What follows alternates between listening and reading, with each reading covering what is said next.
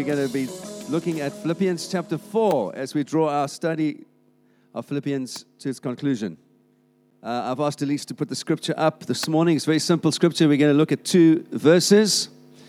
For those of you visiting, we've been doing this study on Philippians for many months now, looking at how we can live joyfully as Christians, how we can, in the midst of many challenges in the 21st century, what does the Bible say, and how we can learn from what the Bible says to still live joyful lives in spite of everything that the world pushes in on us. And so that wonderful scripture we looked at a couple of weeks ago, be anxious for nothing. You don't have to be anxious about anything, but we can rejoice in what God has done through Jesus, and we can live a joyful Christian life. And that's really the main theme that we've been looking at over the last number of months. So this couple of verses we're going to look at this morning, Paul writing, and he says, finally, brothers and sisters, whatever is true, whatever is noble, whatever is right, whatever is pure, whatever is lovely,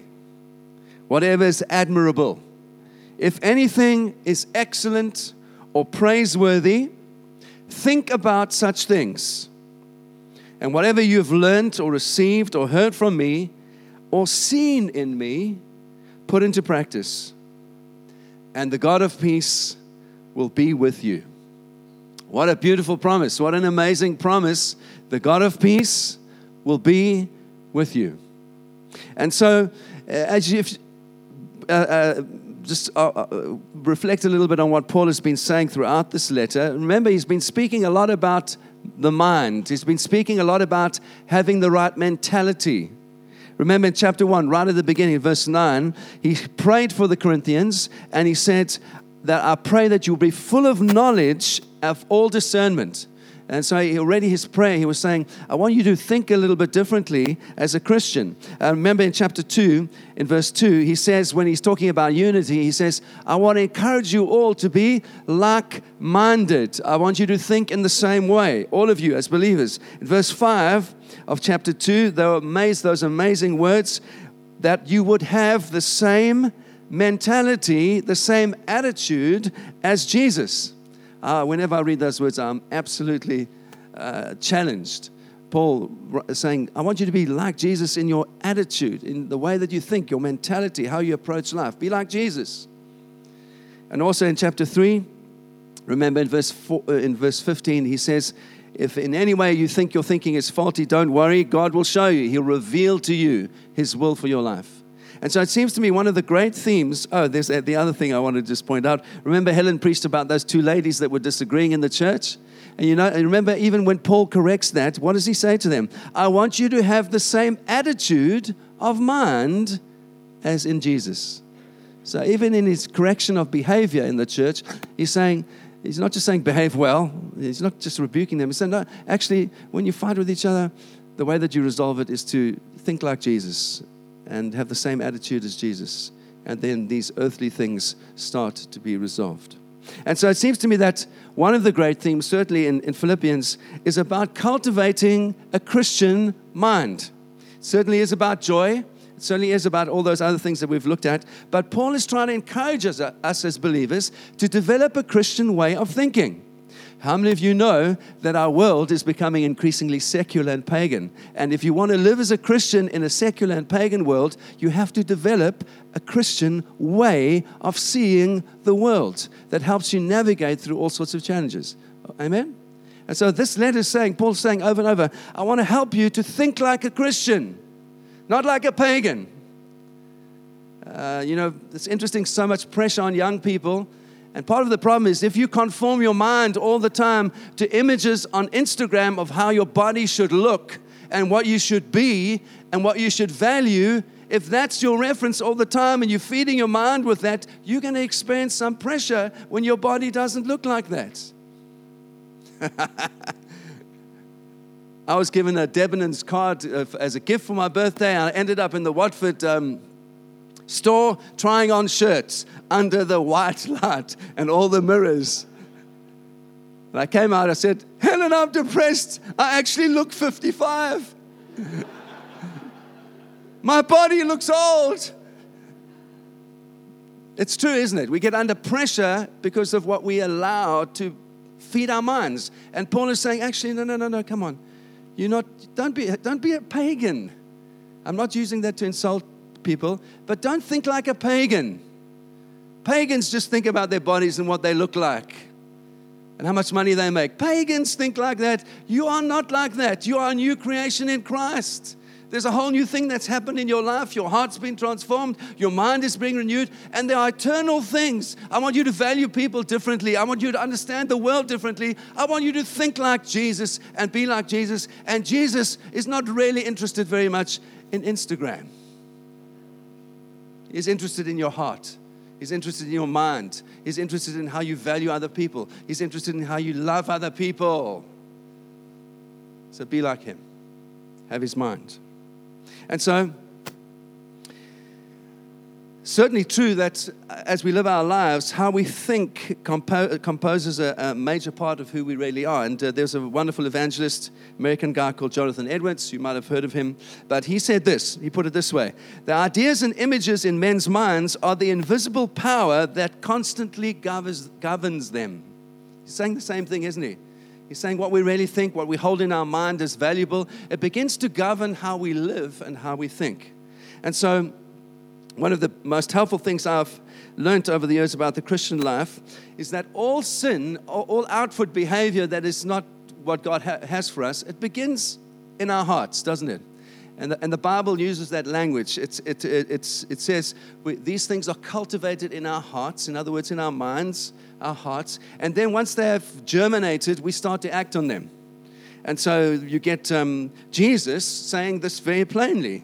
In Mark chapter 7, he says, that which proceeds out of a man is what defiles a man. From within, out of the heart of men, produces the evil thoughts, thefts, murder, fornication, adultery, deeds of coveting and wickedness, as well as deceit, sensuality, envy, slander, pride, and foolishness. Jesus says all of these evil things proceed from within and defile what is out, from on the outside. So this thing of the outward sins first finding germination in the mind, in the heart, and certainly if you and I want to grow in godly living in an increasingly challenging culture, we have to win a battle in our minds about what we value, about what we think about, what we honor in our minds, so it can become life-giving to us. And it's interesting to me as I've reflected on this letter, do you notice this? That Paul is saying in chapter 4, if you want to have healthy relationships in the church in particular, develop and maintain a Christian mind. I get that from Philippians 4, verse 2. He also says in chapter 4 that having a joyful life is integral to that, is developing a Christian mind.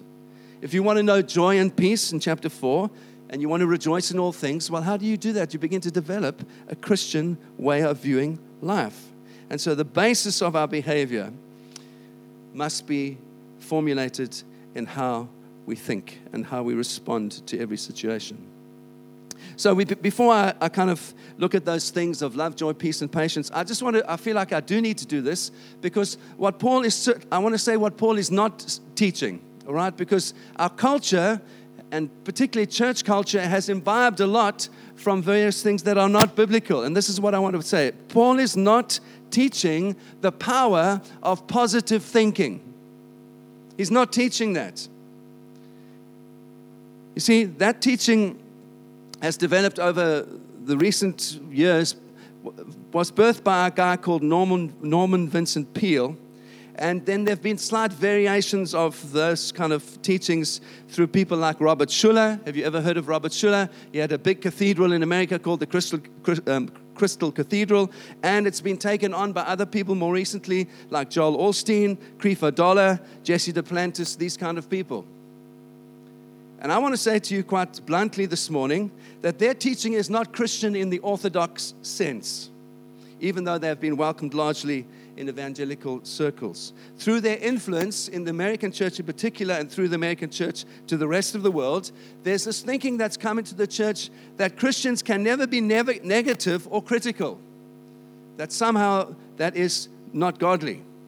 And for me, it's very painful because it has resulted in a loss of discernment in the church.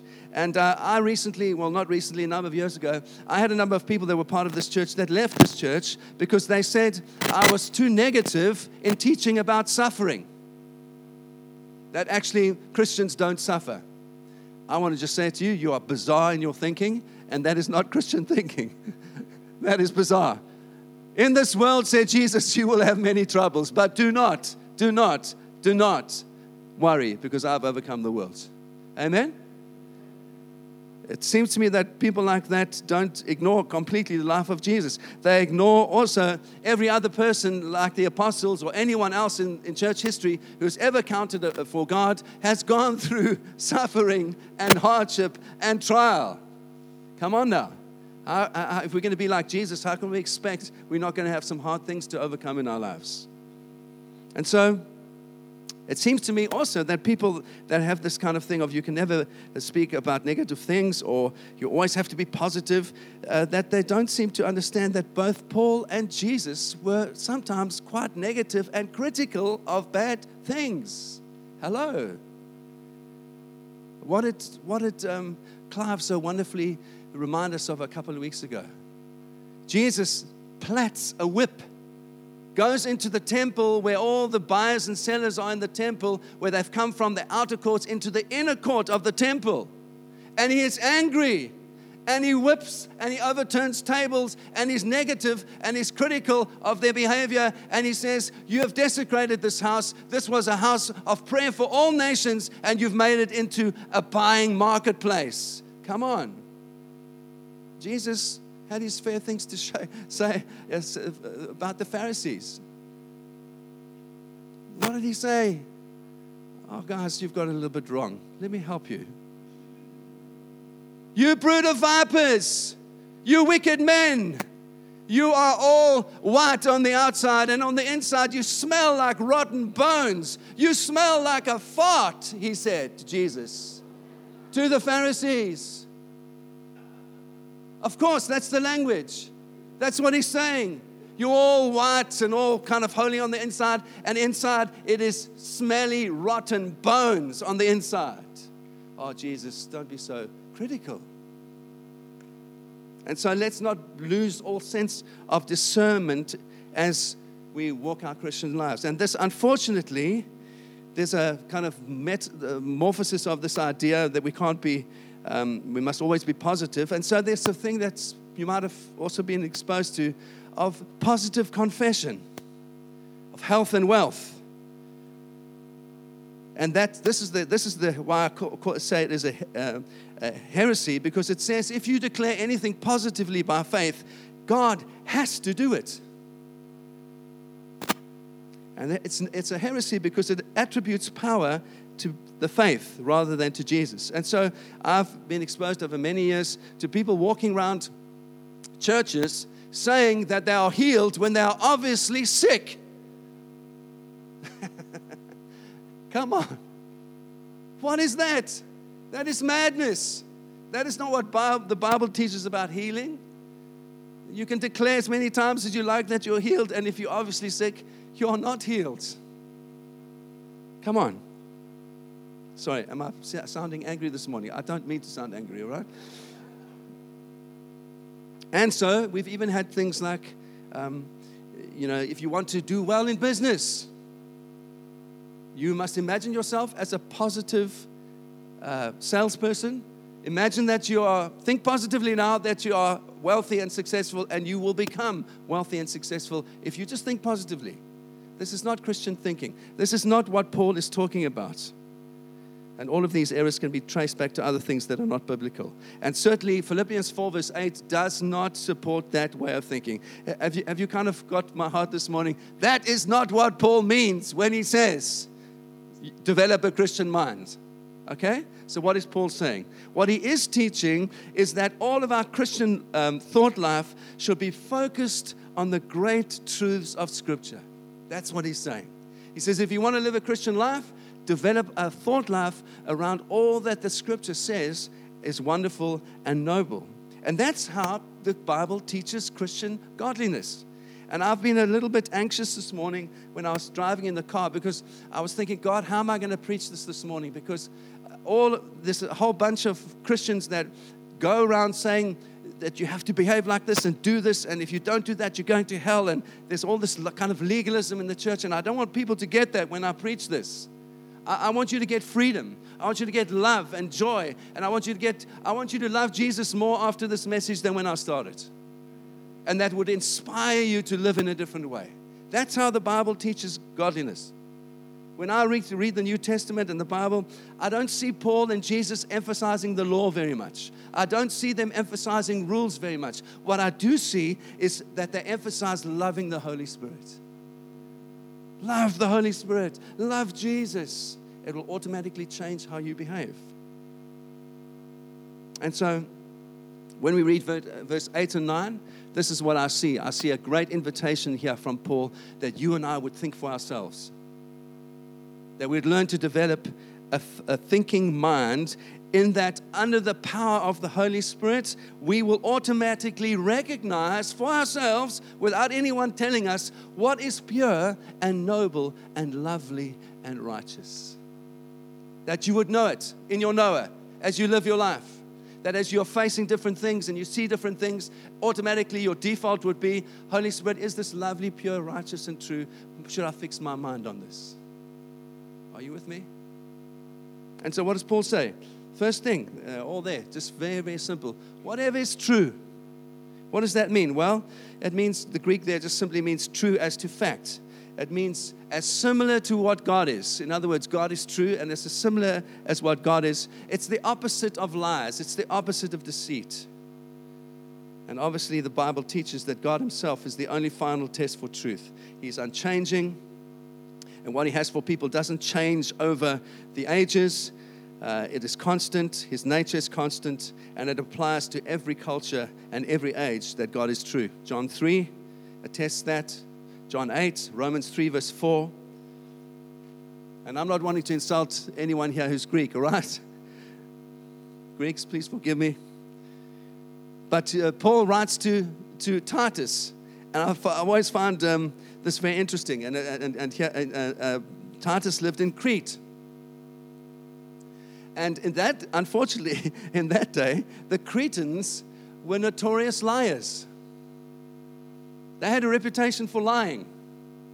That's just kind of how the culture was. And so what does Paul say? He says when he writes to Titus, he says, no, Titus, God cannot lie. He has made his truth known to you, Titus 1, verse 1 to 3, and therefore tell the Cretans not to lie. They're no longer like that. Their culture says it's okay to lie, but actually the life of Christ is in them now. So as they look to Jesus, must stop lying. Are you with me? Jesus claimed himself that he was the truth, John 7. And the Bible also teaches that the author of every lie is the evil one, the devil. John 8.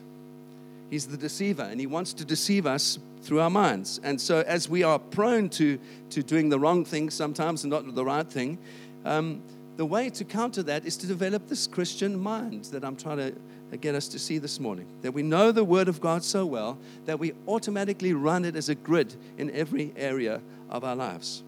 I also want to say this, that our culture particularly is geared towards emotion and strongly influenced by the virtue of tolerance. And this is what our culture assumes. It assumes that love automatically means being tolerant and accepting everybody's behavior in every way, even if the Word of God plainly says something else.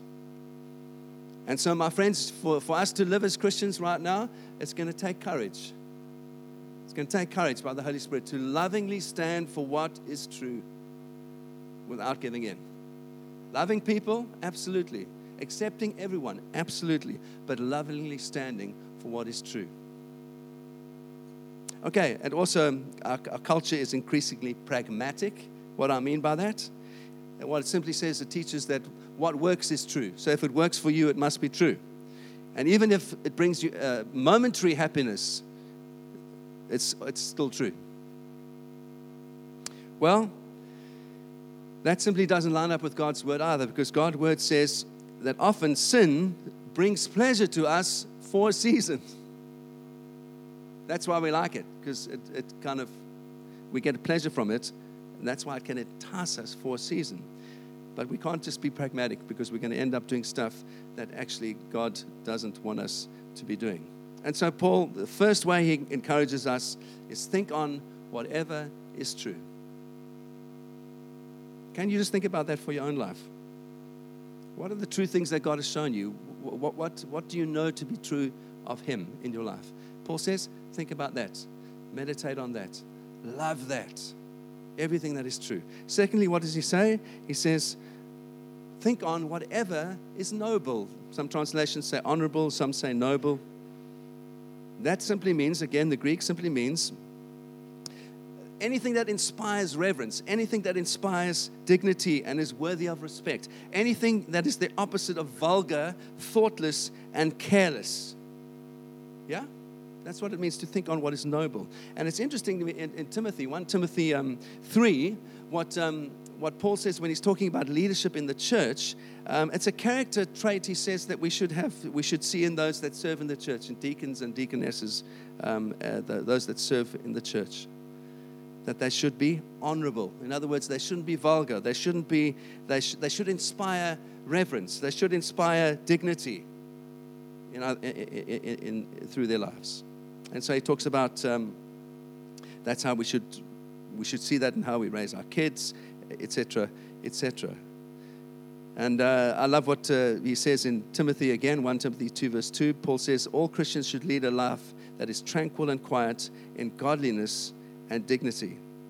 And so that does mean that we take life seriously, but it certainly doesn't mean that we don't have any fun or we can't enjoy life in a wonderful way. But it means that basically the tenor of our hearts is that actually we are thinking of the eternal and what God has for us in eternity. And that informs everything we do.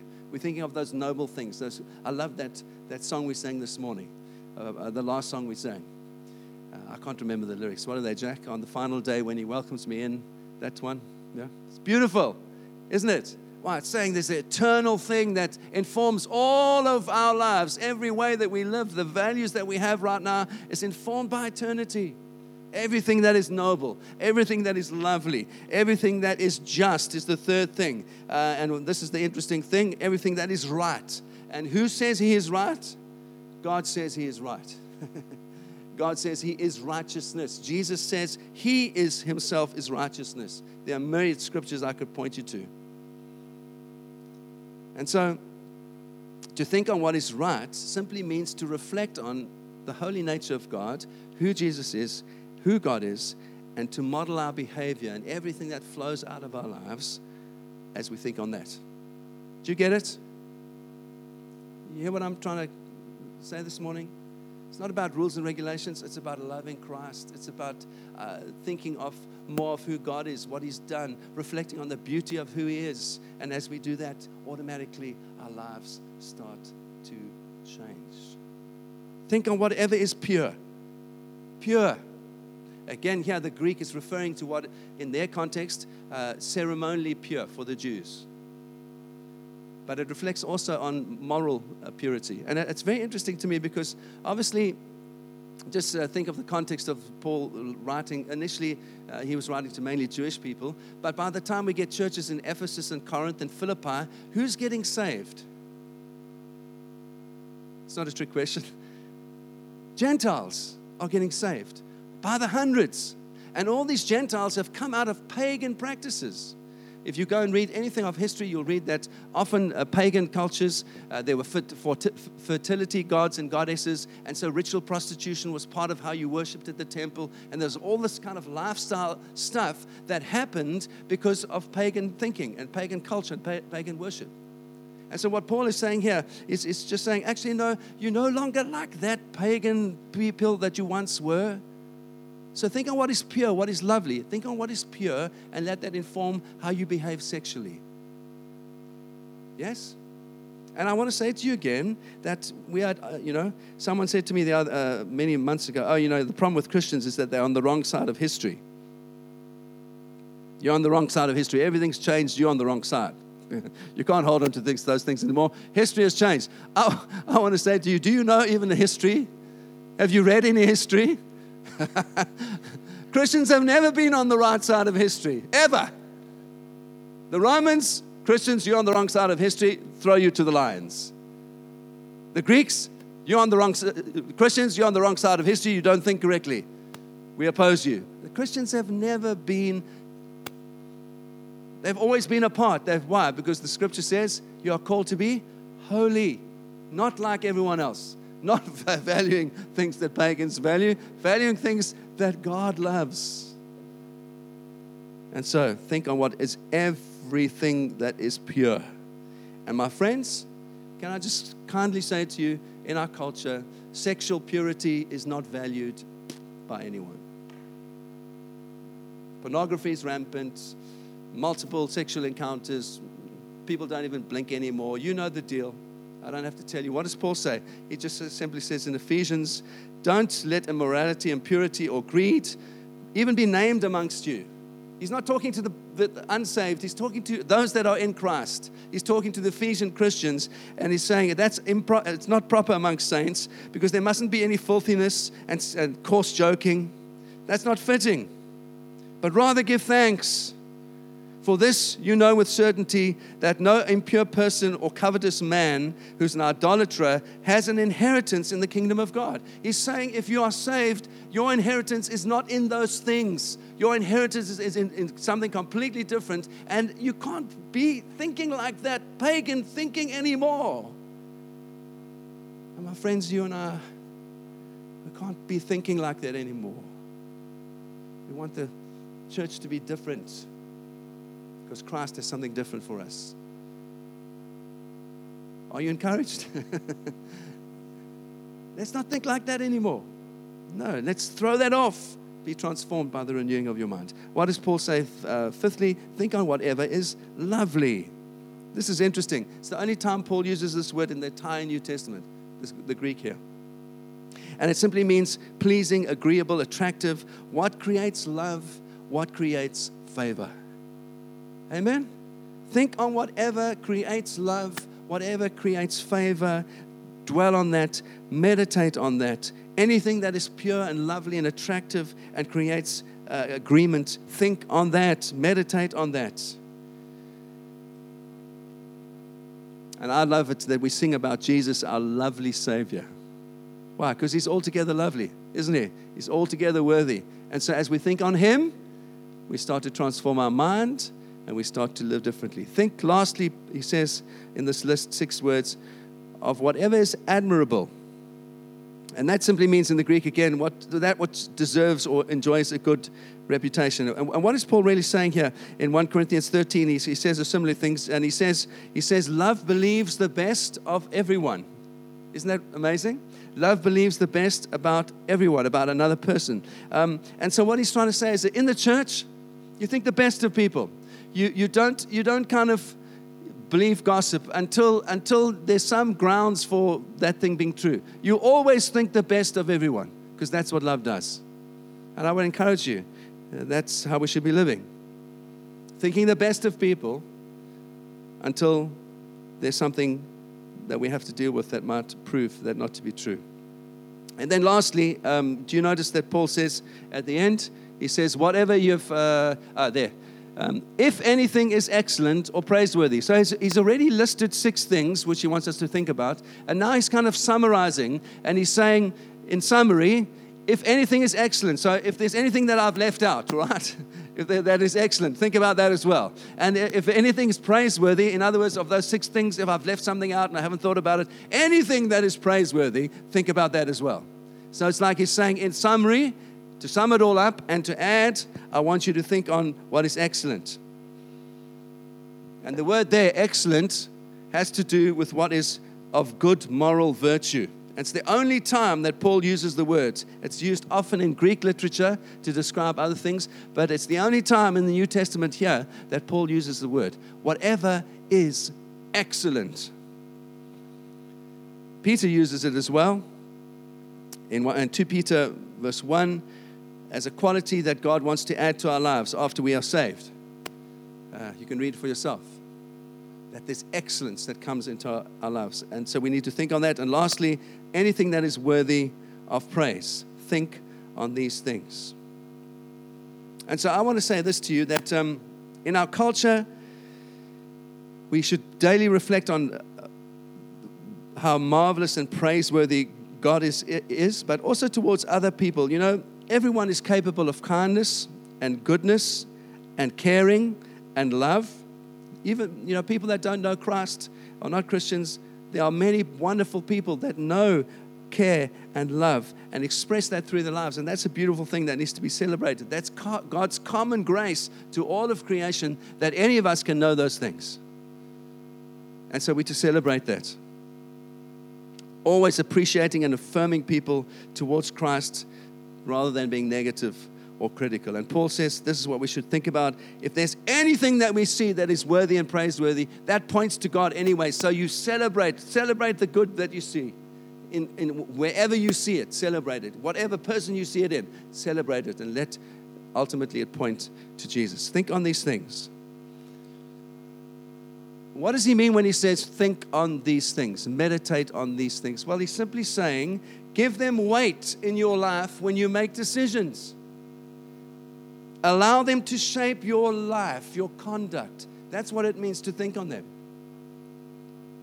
You meditate on them, and then they begin to shape your actions, and there's a weight in your life that shapes how you behave. And then lastly, he appeals. Do you see how he appeals to obedience?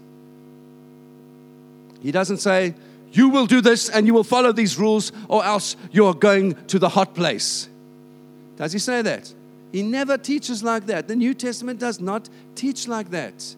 He says, he appeals to them. He invites them. He asks them. He says, whatever you have learned or received or heard from me or seen in me. He's saying that you should see this in my life. And if you've seen this in my life, as I've lived openly before you, if you've seen any of this in me, put it into practice. That's how we live. Don't go around pointing fingers at other people. You go around living your life openly, joyfully, as a Christian, pointing people to Christ. And then you can say with integrity, if you've seen this in me, put it into practice. That's how Paul teaches. And here is the great promise. I love this. And the God of peace will be with you.